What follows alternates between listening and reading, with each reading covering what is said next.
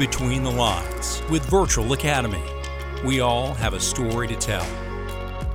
Welcome to another edition of Between the Lines with Virtual Academy, our podcast going beyond the badge to allow members of law enforcement, public safety, and first response a place to tell their stories and talk about the cases that have impacted their lives. I'm your co-host, Vern Henson. Glad to have you along. And today, we're going to introduce you to a woman who's worn several different hats over the course of her career. Everything from being a police officer and investigator during her service in the Navy and earning a doctorate of business psychology to eventually establishing her own training company almost 3 years ago. But before we bring her in, allow me to introduce you to the man who runs things around here, Mr. Michael Warren. How are you, sir? Buddy, I'm doing great. How are you today? It's a lovely day in the neighborhood.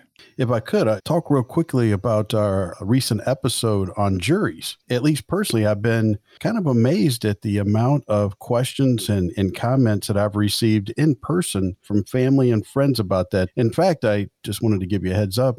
My nephew is in the middle of studying the court system, and I actually suggested to my sister that she have him listen to the episode because I think it's full of wisdom and behind the scenes looks at things. And did he listen to it yet, or she just suggested? Because I'd like to get his feedback. He has not listened to it yet, and that may be because he's grounded from electronic devices right now. Oh, so I'm hoping that once I don't want to get anybody in any further trouble. Listen, I tried to frame it that this was homework, that this wasn't enjoyment or entertainment. This was for his own good. Hey, I like to think that we're entertaining from time to time. Every once in a while. Well, at least you and I find each other entertaining. Yes. So yeah. Excited about the conversation today. I have known, I was going to say young lady just to try and be nice. I've known this lady for a couple of years now, and I attended one of her trainings, and it really made an impact on me. So I'm excited to have her here today. So what can you tell us about her? Well, as I mentioned earlier, as I brought us into the episode, our guest today is the owner and a training consultant with Spectrum Training Solutions, which provide law enforcement officers and other first responders customized training. Helps them improve their interactions with the special needs population and also maximize safety.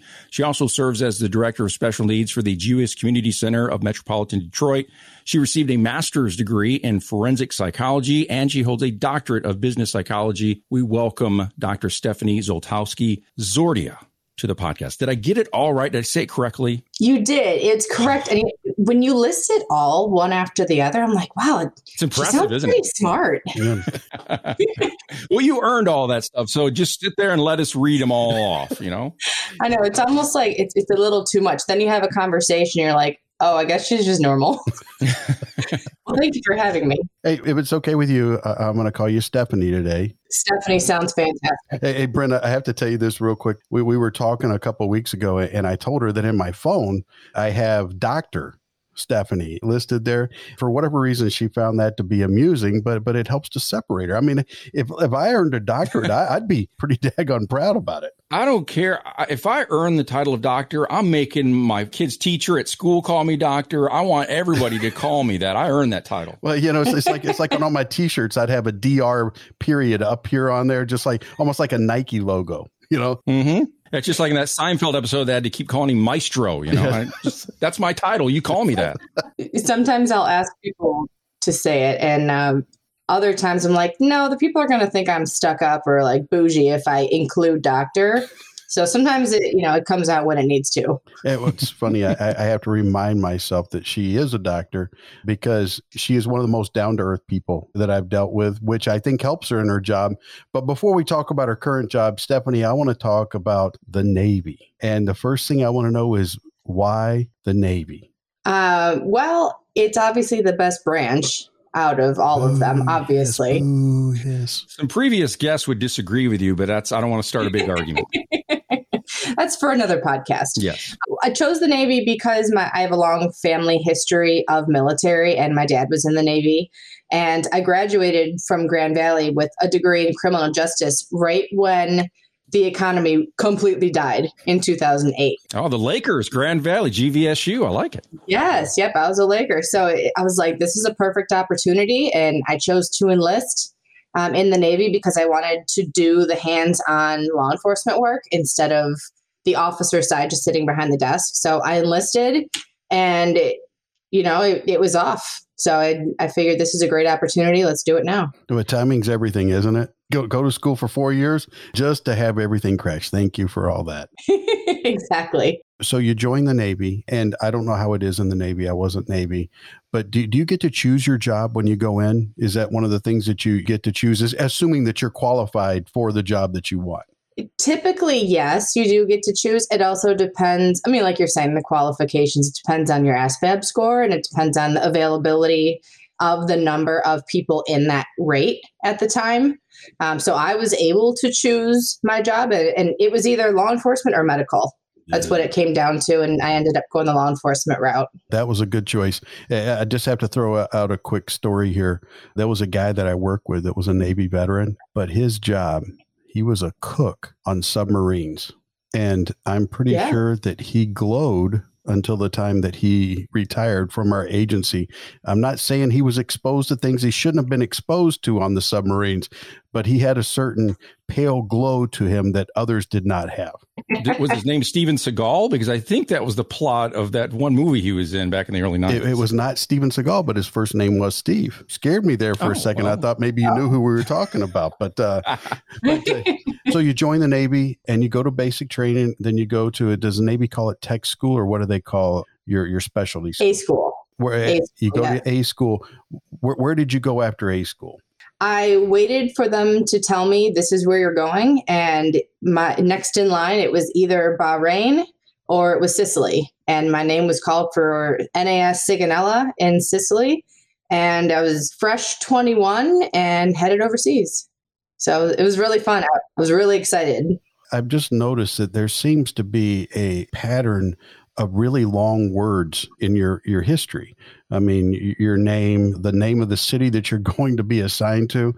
I mean, you had to be a really good speller.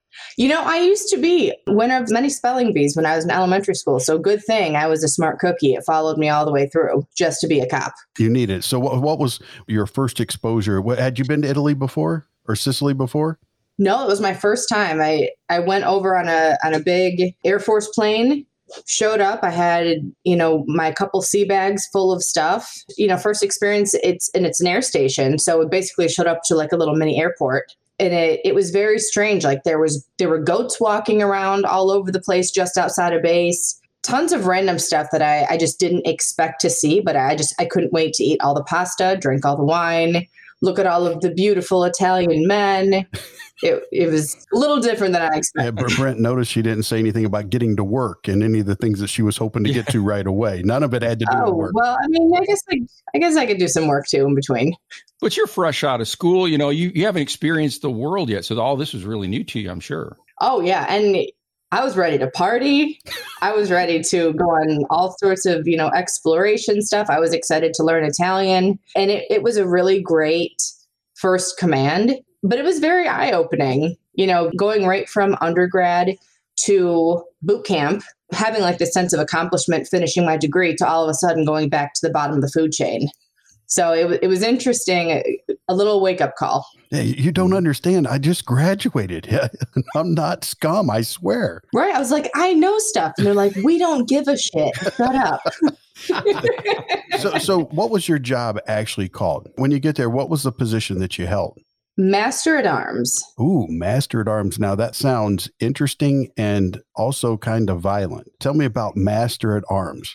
Master at Arms, very glorified, fancy word for patrol officer, training officer, anti-terrorism and force protection, gate guard, dispatcher, lots of different options. While I was there, I had the opportunity to work in dispatch. I did patrol. I did, everybody has to be a gate guard. It's like your hazing kind of portion. Everybody's got to do it. And then I worked with training for a little bit too. Well, I want to talk about gate guard for a second. And because the thing is that a lot of people, when they come into a profession, that they get sent to something that's seemingly menial, for lack of a better term.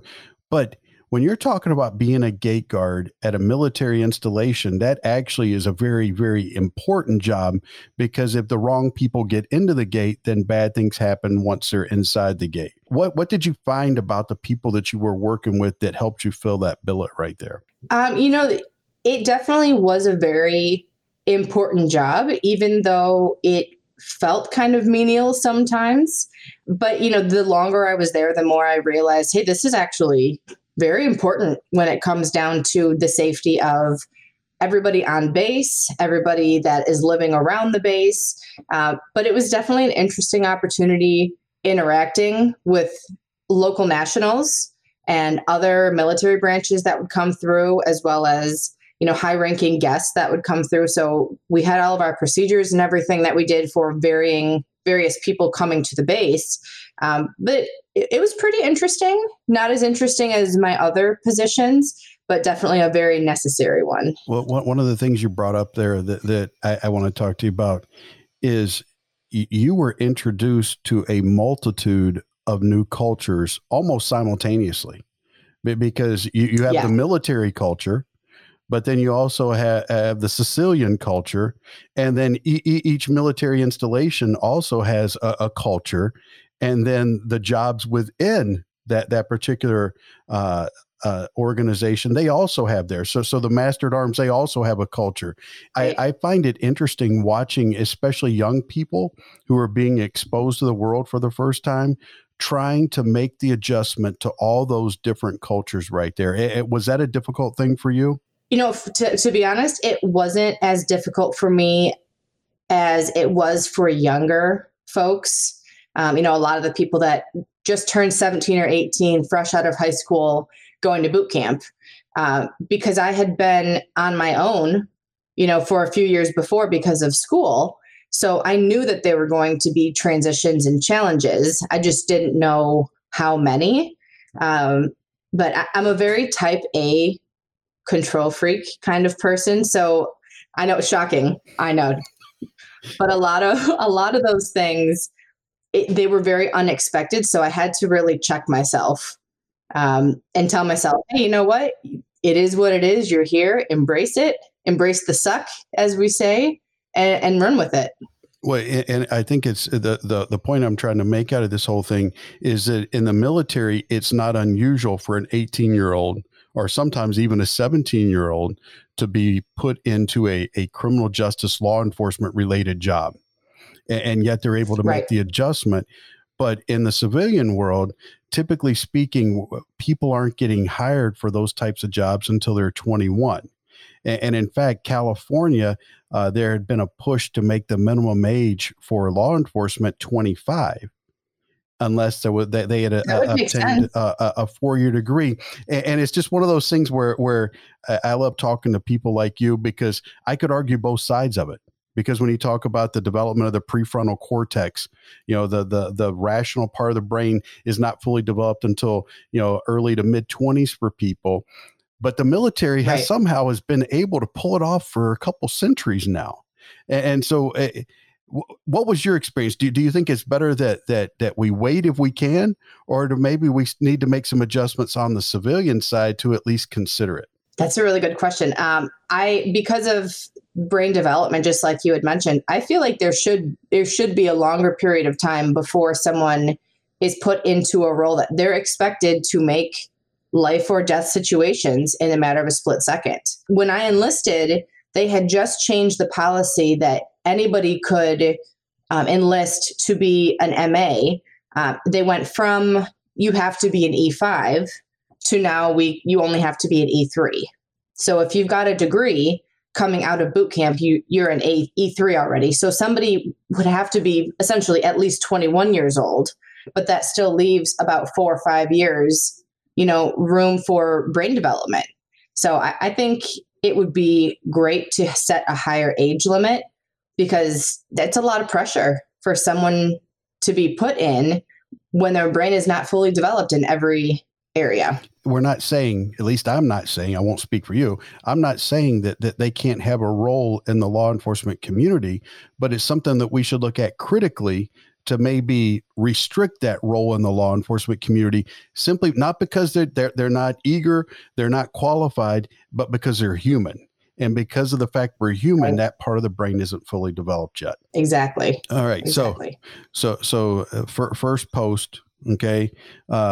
Did you go anywhere else after that during your career? I went to 32nd Street in San Diego and also the mobile security unit in Imperial Beach. The mobile security unit in San Diego, what's that all about? That was essentially doing security and transfers for high profile military, and doing security transfers for ordnance, for weapons, for, like I said, high profile admirals, things like that. So we would escort them, or we would go to certain events that needed additional support, additional security. That was an interesting unit.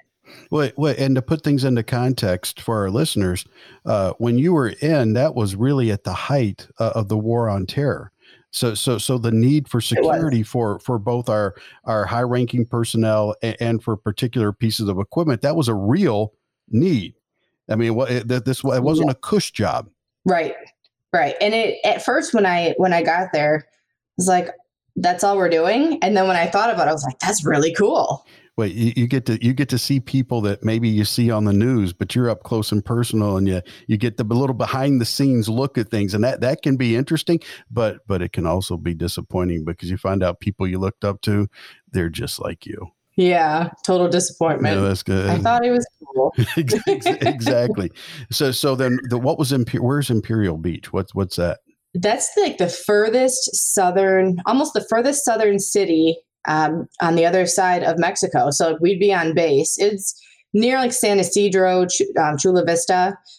You could literally from the base see the border and a huge Mexican flag that was just waving. And it was really weird. We'd be off for like our morning runs, running around the base, and you just see this flag every morning, and you're like, it's literally right there. And it was so strange seeing that every day. So you spend the time in these two places, but eventually your enlistment time it's coming to an end, and then you have to make the decision: hey, am I going to re-enlist, make the a re-up for another 4, or I'm going to go and do something different? So tell me about that.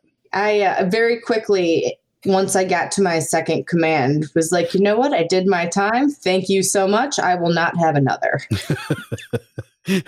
I am happy to have served, but I shall not do it anymore. Right. And you know what? I think everybody in America should serve a couple years in the military. Not only for the commitment to your country, obviously, but it really humbles you. It gives you great leadership skills. It teaches you that the world does not revolve around you. I don't have any military experience, but I did coach my son's soccer team, and I got the exact same feelings out of that as well. So I have an inkling of what it's like. It's interesting. Going back to the brain development thing. I would imagine that there are a lot of parents out there that have sent their kids off to college, and the kid comes back after a semester, and the grades, well, there aren't any grades. Because they either failed everything or they had to withdraw because they were failing. And parents are going, what were you thinking? And part of it was they weren't thinking, at least not thinking the way that you and I think now. And one thing that could be said, in addition to what you said for everybody doing military service, is it gets you a little bit closer to a development of the prefrontal cortex. And so that you can make better decisions. Plus, you're earning money towards college. But anyway, I digress. So you make the decision. You're not going to re-up. What did you do then? I was finishing up my master's at that time. So I only had a few months left that I was finishing up my thesis, moved back home, and started working for the Department of Labor in Detroit as an investigator. Did that for a little bit. And then that's when I started teaching psychology. So I started my teaching portion of my career back in 2014. What drew you to psychology? What was the draw that said, you know what, after all this stuff, after the CJ major, all that stuff, psychology is where it's going to be? I find human behavior fascinating, and I love understanding why people behave in certain ways and kind of the stepping stones that lead to someone's behavior, because there's always a root cause. People don't just behave one way just for the heck of it. Whether it's they had divorced parents, or they grew up homeless, or they had a substance abuse issue. Like, there's always something that is an explanation. And I love understanding the reason behind the behavior, whether it's criminal behavior or it's just everyday human behavior in our society. It's both interesting and terrifying because especially now as a new parent, you start to realize the tremendous impact that you have on these little people, not just now, but in the future. Yeah. Yeah. It's a lot of pressure. Yeah.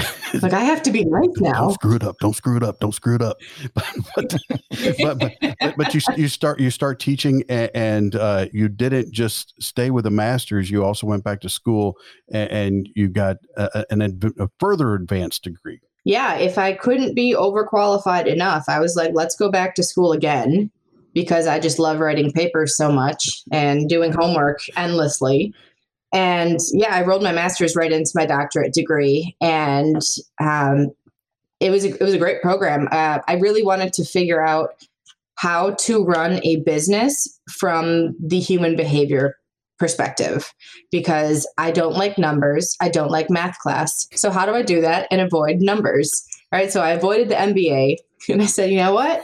Let's look at this. And you can't run a successful business without focusing on the human factor. People are the thing that drive a business, so I wanted to focus on that productivity, retention, sustainability, from the business aspects, looking at how people behave. And I actually had a really interesting conversation today with a new client of mine. It's a hospital system, actually. And we were just talking about how companies need to really invest in their people more, because it leads to higher productivity, higher morale, and lower turnover rates. You and we think along the same lines in many places. And this is one of them. From the law enforcement perspective, if we don't understand how people make decisions or why they make the decisions they do, then how can we possibly hope to influence those decisions? If you don't understand the process behind it, then you're just hoping, and hope is not a plan. And so it's funny how the business side has kind of figured that out a little bit better and a little bit more quickly than perhaps we have. But we need to do that, because all the stuff back here, like you talked about before, that has happened to me as a kid and growing up and everything, has an impact on the decisions I make now as a police officer, now as a sergeant, as an investigator. And so I appreciate what you do, because it makes a difference. It really does. Yeah. And it's really rewarding too. You can see from different locations that I've worked, you can tell when some people aren't really interested in listening to what I have to say at the beginning. And then you start talking, it's a comfortable, neutral environment that they feel like they can actually share their opinions without being, reprimanded or ostracized or anything. And they end up saying, you know what, this was a really good class, and it wasn't what I thought it was. So kind of humanizing it more and realizing, this is an important topic that everybody needs to be caught up on. Now, eventually you ended up at the Jewish Federation? No, so Jewish Federation is kind of like the dad of the JCC. So Jewish Community Center is where I'm at. Yep, started there 5 years ago. How did you end up coming to that position there? So I had moved to Chicago for a few years, and I was teaching at a couple schools there. And when I moved back home, I was looking for a new position, and I was looking for something in the special needs field or something related to that population. And that position became available. And I remember that week I interviewed for 3 different jobs. I got 3 different offers, all like in the same week, because everything happens in threes, and took that job. And it's been wonderful since I started. Now you said that you were looking to work with the population. Now, what drew you to the special needs population? I started volunteering for Special Olympics back when I was 13 years old in Farmington. And I helped out at a lot of the sport tournaments. Baseball, basketball, every time they would have a tournament, I would volunteer for it. And I just really loved it. Something like made me warm and fuzzy, and it was like, this is something that really makes me feel good. They deserve it. And I love doing it. So I started there kept doing that through high school, did volunteering through undergrad. And then when I got back home, I was like, you know what? I'm going to think about something that's going to make me happy long term. I don't want to be miserable in my career. So let me find something that, intrinsically motivates me and let me use that to drive my career forward. And so kind of give me an overview, if you would, what you do in your position now. So I'm in charge of year-round and summer programming for kids as young as 2.5 up to 28 years old. We have summer camps for inclusion. So we've got kids that have a one-on-one counselor that are integrated and included with their neurotypical peers. Then we have 2 teen and young adult programs that focus on independent living skills, vocational training, field trips, physical fitness, mental health, meal prep, healthy eating, like making them as independent as each of them can be on their own level. I want to talk specifically, if we could, about camp.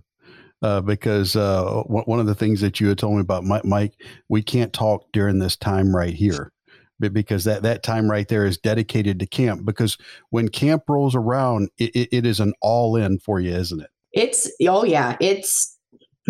7 days a week work, because during the week I'm dealing with, campers and staff, and then evenings and weekends are parents. So it's kind of a cyclical, whose fire I'm putting out, who needs help with this, prepping for the next week. So I stop doing everything else and I give 100% to camp when that season comes around. And it's very rewarding, and it's a lot of hard work, but being able to see how much fun the kids have and how appreciative the families are, 100%, I will do it over and over again. Love it. But going back to what you said, that you needed to spend your life doing something that mattered. If this work didn't matter, then it probably wouldn't be worth the kind of effort that you have to put into. Because when we're talking about camp's a very logistic heavy process anyway. But when you start talking about including those with special requirements, it becomes even more logistically overwhelming. The class that I attended, we'll talk about it in a second here, but the class that I attended, when you brought up camp, the way that the kids that were sitting there that were on the panel, the way their face lit up, that time made an impact on their life. Yeah. And a lot of the kids have been coming to camp from the age, from 5 years old. One of them that was in the panel actually started as a 5-year-old, and he's 15 now.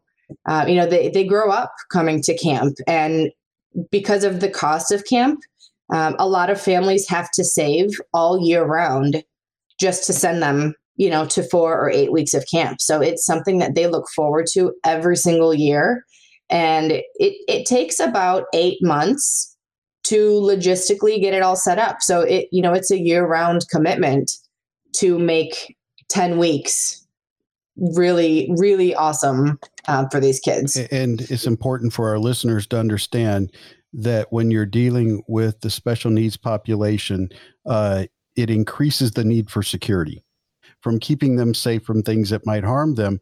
But there's an added danger that has to be considered with your group, because there are those that want to do harm to those at the camp simply because they're Jewish. And that's a whole nother thing that you have to be concerned with. It just seems like it could be overwhelming.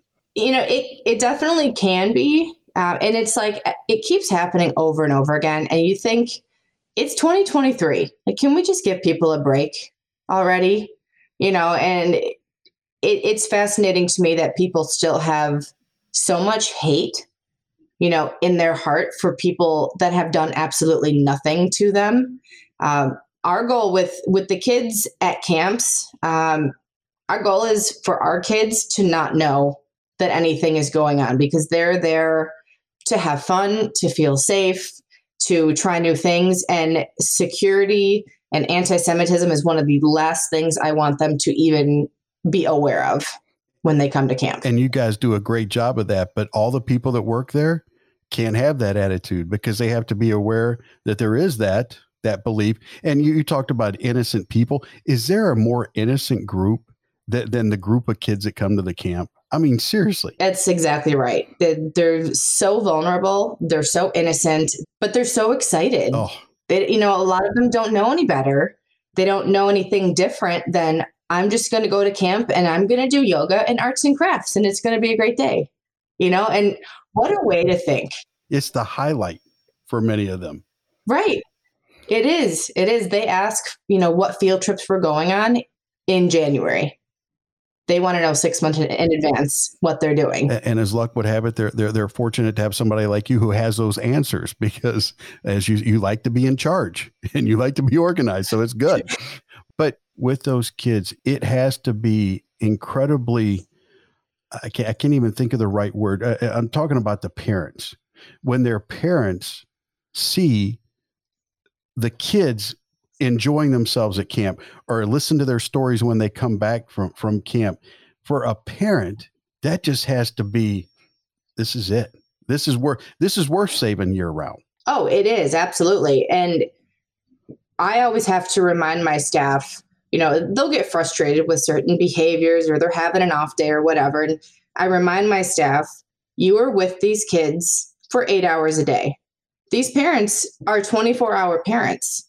You don't see the routine in the morning or, the meltdown that happens at the end of camp or when, before bed. Is that you really have to be mindful of the struggles that our families go through, because you only have them for such a short period of time. And these families really need a break.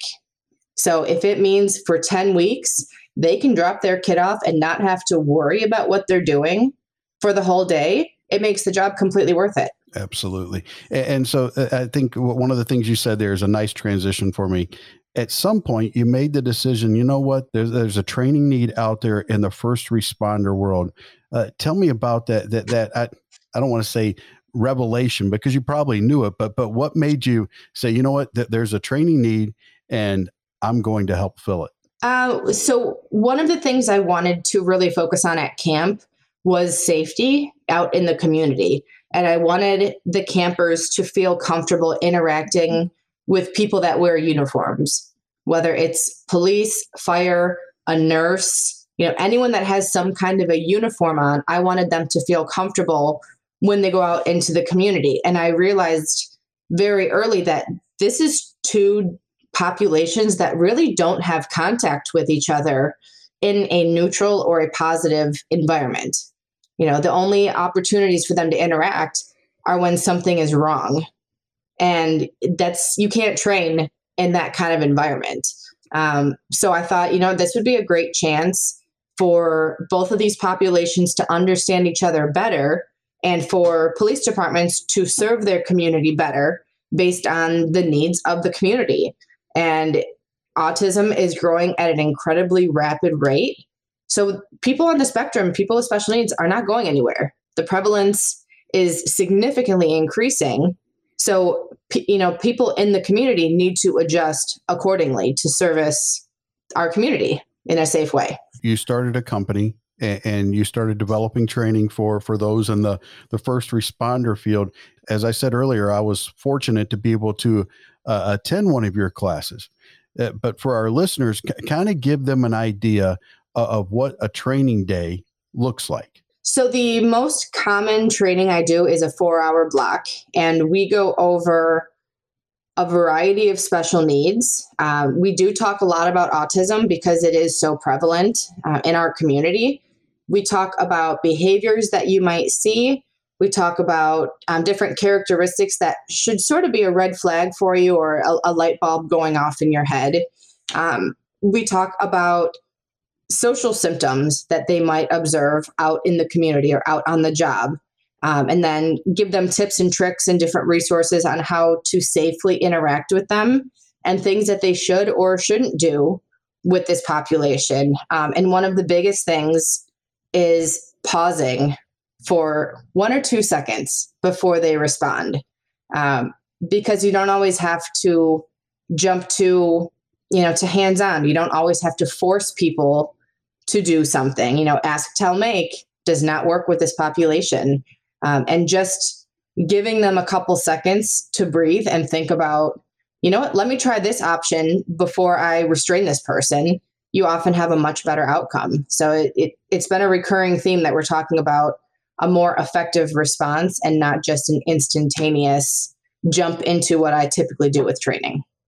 Now, in your experience, how often did you find that the officers had a difficult time making that transition between just talking to someone like me, Joe Blow, on the street, versus someone in the special needs community where they literally have to change their mindset when having an interaction with them? How difficult was that for them? Yeah, it's interesting because it kind of differed based on the location of the department and the number of years that the officer has been a police officer.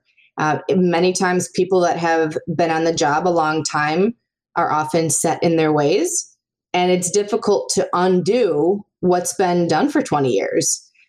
So I have found that a lot of the younger officers have really been receptive and very open-minded to learning different techniques.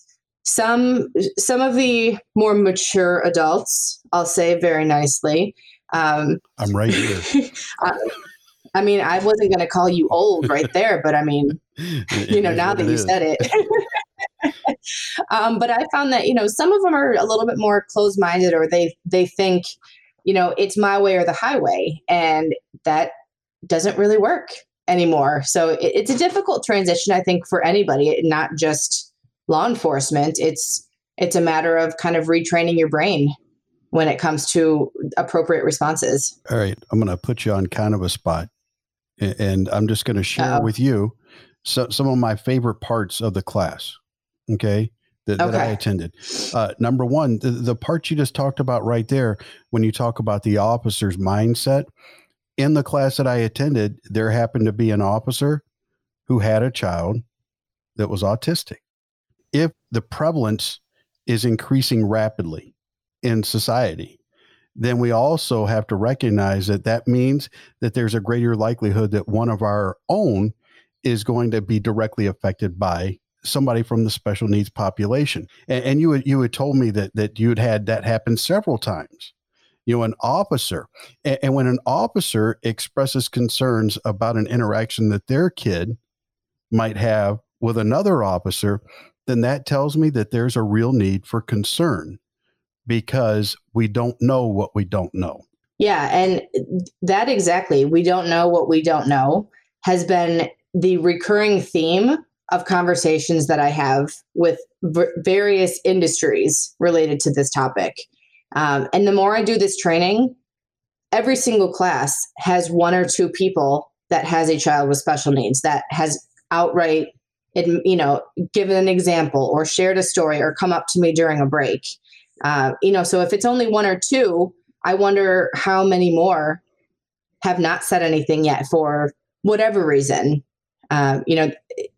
It's got to be there. Well, it was interesting to me because in the class, when that officer made that statement, people were listening to you, and you were exactly right. You described the teaching, that people start off the day and their attention maybe isn't as focused as you want it to be. But as the day goes on, you can see it narrowing. And when that officer says, "Hey, I have a child that is autistic," you could see everybody in the class kind of turn and look, and it got deathly quiet in there. And now we're taking this thing from the abstract world into the world of reality, and it completely changed the complexion of the day. Yeah. And, I think the more we talk, a lot of people realize, you know what? I see this all the time. We're just putting a label to what it actually is now. And people are saying, my kid does this, or I have a neighbor that does this. And I think to them, it kind of becomes more real because the conversation's being had and we're normalizing it. The stigma of special needs, quote unquote, is definitely changing. And I think it's becoming more open and more accepted than it was in the previous generation.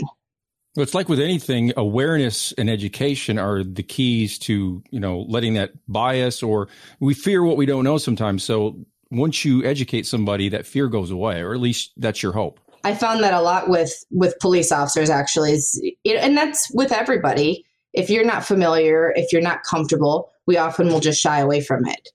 So one of the things that we do in summer camp for the last couple of years now, we have a variety of fire and police departments come to the JCC for our 4th of July party, and they interact directly with our campers in that fun environment. And they bring their patrol cars, they bring canine. Oakland County Sheriffs brought their Marine boat last year from their unit, which was pretty cool. So the whole goal is for everyone to be more comfortable with everyone. Another thing that I will admit that I knew nothing about before your class, and when you started talking about, I was like, son of a gun, you talked about micro seizures, and when you were walking through, it's like you'll miss them. You'll miss them, and you showed a video, and you go see if you can pick out when it's happening. Can you just tell me real quickly what a micro seizure is and why it's important? So I think you're referring to absent seizures. Yes. Is that what you were? Yes. So the absent seizures are so quick. They're very difficult to medically detect. And many times looking at somebody, if they have an absent seizure, it almost looks like they just lost their train of thought because it happens in 1 or 2 seconds. You might see like the eyes flutter up or like a heavier blink and a pause. And then the person goes right back into their regular conversation. And having those can affect a person's mood. It can affect their sleep, and which ultimately can affect their behavior. So if you don't know that a person just had a seizure, they may become combative, and the officer doesn't have an explanation why other than they're visually seeing combative behavior. And in the class, you emphasize that you have to be intentionally looking for these things, but you can't intentionally look for something if you don't know they exist, which was raising my hand. I didn't know that they existed. So I thought that part was really good. And then another part that, man, it just hit me was when you said, listen, you need to understand that there's a difference between a meltdown and a tantrum. And I'm like, well, that doesn't make any daggone sense until you explained it to me. And so real quickly, what's the difference between those two different types of events? So when you think of a tantrum, you think of a kid whining and crying because they didn't get their ice cream, right? Or they didn't get their video games. So they're having a tantrum and having very similar behaviors to a meltdown, but they're doing it because they didn't get something that they wanted. So they're choosing to act out because they feel like life is so unjust, right? When you look at a meltdown, meltdowns are very sensory related, and a person having a meltdown will often struggle to explain what is wrong or what is bothering them, and they will act out in a similar way, but they cannot control what they're doing. That meltdown is the communication of something is wrong, but I can't verbally tell you what it is. So you'll have somebody that maybe has a difficult time with emotional regulation, or they can't tell you something hurts on their body. They don't know what body part it is. So they will have a meltdown and that's the form of communication that we need to understand. That's communicating a message to us. They're not doing that just to be a spoiled brat, right? They're doing it because they can't control their behavior. And many of them they'll go into a blackout, or they'll have auditory exclusion. So they've got no idea what even happened until it's over. So it's very interesting, but they often can look the same. But from a first responder perspective, it's important to understand the difference between the two, because one is a choice and one you can't control. And if we interpret it incorrectly, that the person's not listening to me, they're not following my commands, because all law enforcement say, listen, if they don't follow your commands, ask, tell, make, right? Ask, tell, make. And they don't have the physical capacity, the mental capacity at that point to respond. And that's when we start having maybe some of these negative interactions between the special needs community and first responders. Yeah. And, one of the things that I really try and emphasize is how much responding officers have control over sensory things that can completely mitigate, a meltdown. It may be making sure the TV is turned off when you show up at the house, or make sure that the dog is in the backyard and not barking in your face, or only going in with one other officer and not all 4 people and canine, So officers have a lot of control, but if they don't know what they need to control, then they won't be able to do it. So starting off with that education, going back to the you don't know what you don't know, really helps it because they do have a lot of control. And when I do these trainings for dispatch, I also try and explain to them, you're the bridge between the family and the responding officer. And sometimes the officer has a million things going on. You may need to remind them, turn the volume down, turn on the air conditioning if it's really hot, or go outside, or get rid of the dog. Like it matters to have a whole team effort. Dispatch often can be a really beneficial part to responding to a situation. Well, what if an officer goes into it, and this is under the idea that they know that a person is either autistic or has special needs, but what if they're out to call an adult who is in the special needs community or has autism, and they don't know? They show up, and how can they look for signs, or how can they deal with that sort of situation when they really don't have any control other than they need to get the situation under control? Yeah, well, and whether the person has a diagnosis or not, there's always behavioral red flags that we look for, right? Like if we're talking about anxiety, people kind of balling up their fists, pacing back and forth, their ears getting red, like there's signs to it, right? So when it comes to somebody with special needs, many times we'll see them fidgeting or like stimming, whether it's flapping their arms, jumping up and down. We may see somebody that walks on their toes. That's a big red flag. It might be someone wearing noise reducing headphones that helps reduce sensory input in the environment. So there's a lot of things to look for, and there's always signs before meltdown. There's always a cause for it. And it's our job to figure out what those things are. Well, it's important to point out too that as first responders, we often are the sensory overload. We're walking sensory overload in a lot of cases.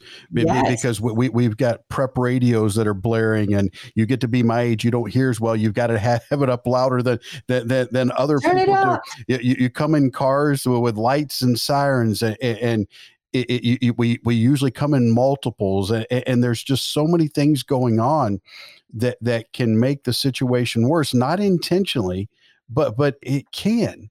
And that leads me into the next part right here, because this made the biggest impact on me at your training. And that was when you brought the panel in. Tell me about the panel. So the parent panel is always the favorite part of the full day training. And I have some of my camp families come to the session with their parents. And I pick different level of abilities and different communication levels. So sometimes I'll bring a camper that's nonverbal and uses a device. Sometimes I'll bring one that's very outspoken and says exactly what's on his mind. And it's an opportunity to give the participants a chance to see some of the special needs that we've been talking about throughout the day, and then have the opportunity to interact with them and ask them questions in a non-threatening environment. I was blown away by the folks, the parents, but the kids especially. And when you ask the question though of the parents, what is your biggest fear when it comes to your child and law enforcement?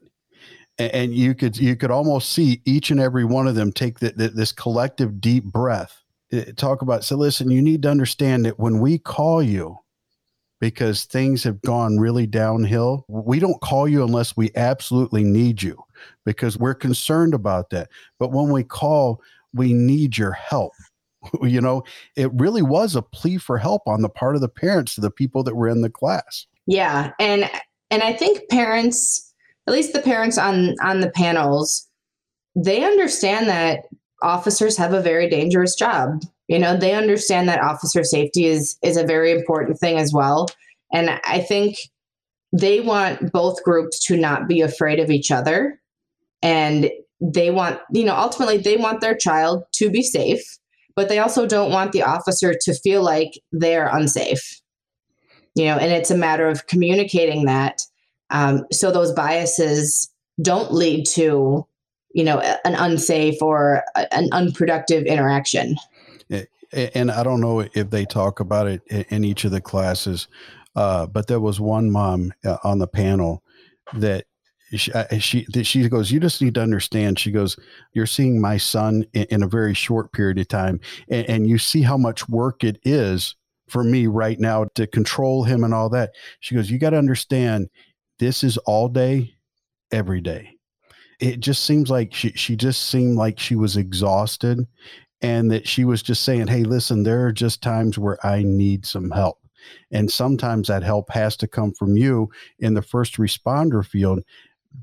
And I just need to know I can trust you to provide the help and do the best you can, because they were very good at recognizing officer safety, but I need you to do it in the best way possible. Yeah. And it's very common that single mothers request first responder help, because we do see it's more, we see more males than females with autism and other special needs. And as they get older, they get bigger, they get taller. They often don't know what they're capable of or how strong they are. And they may not know, oh, I just punched mom in the face, so sometimes they don't recognize that, or they don't know that it's happening during a meltdown.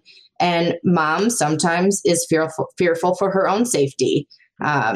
So yeah, when she calls 911, it's for a good reason. It's not just, hey, I'm going to tell on you and I'm going to have the police come over and arrest you. It's for a good, legit reason. And oftentimes it's not just the mom. You also maybe have other siblings that are in the house. So there is a safety concern, but we want it to be a controlled safety concern. I can't think of any other way to say it than that. But then they were very realistic, said, because there is, in some of these cases, a draw to bodies of water.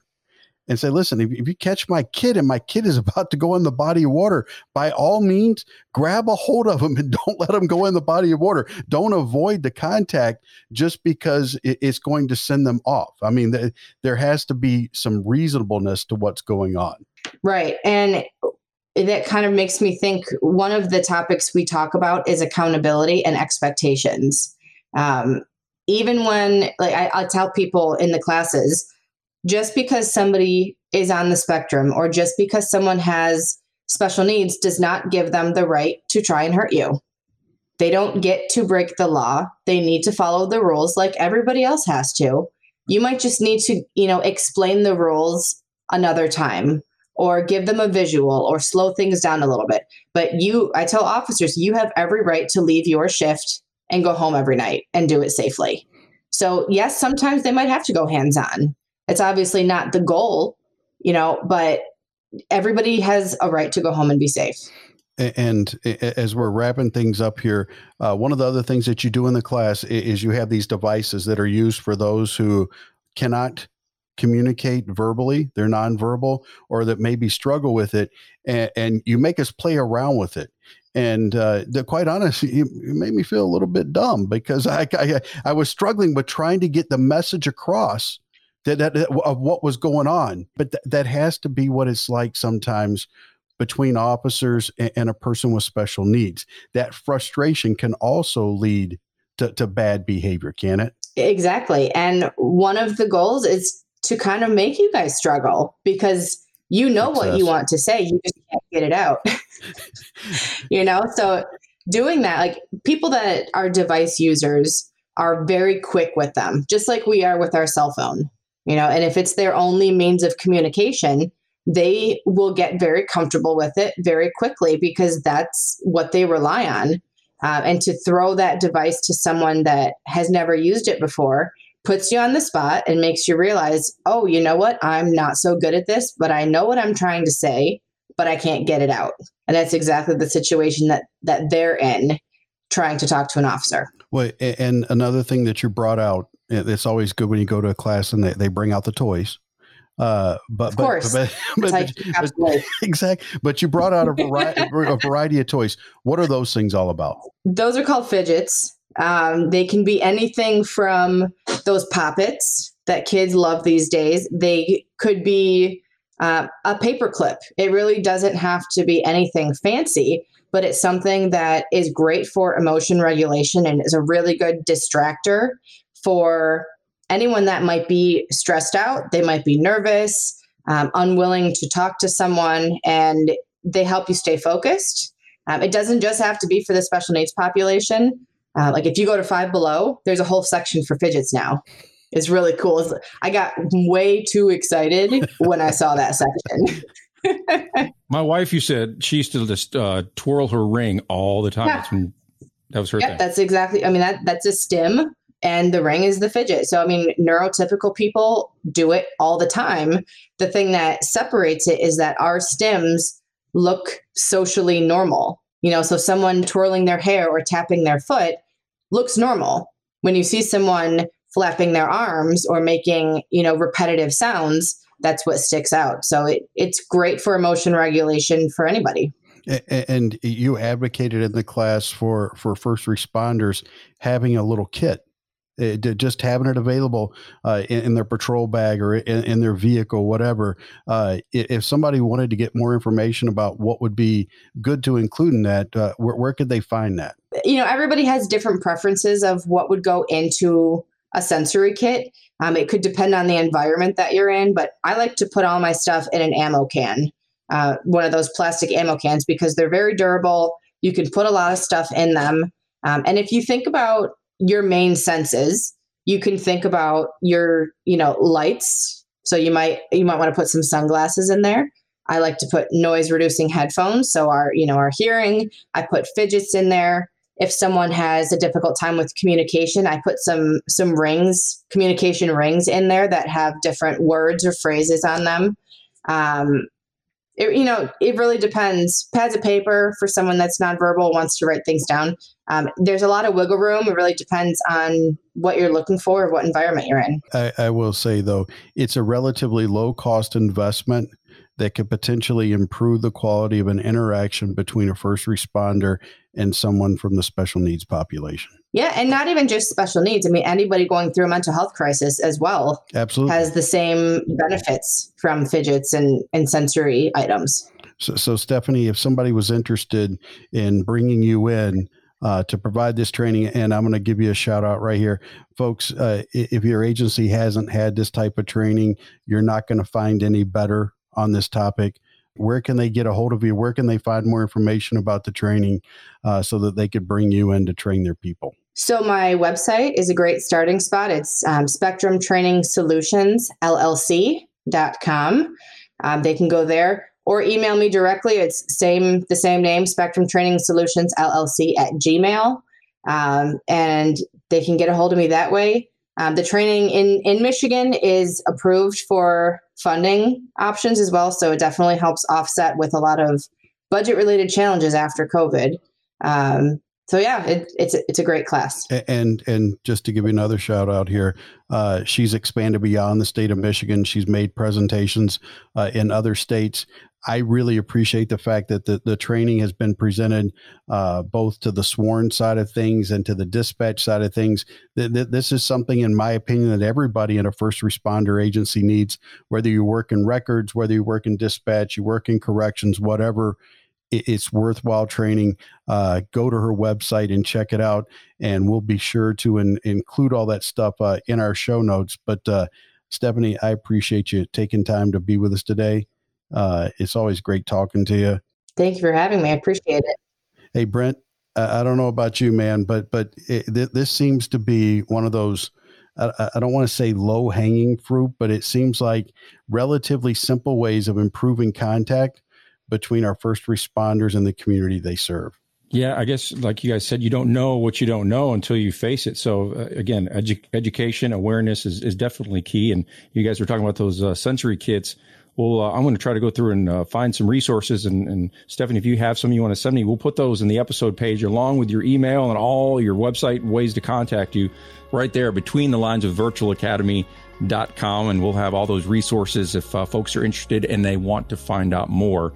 Again, they can find that right there in the episode page. Thank you so much for talking with us and giving some insight from your profession. It was really interesting. Thank you. Thank you very much.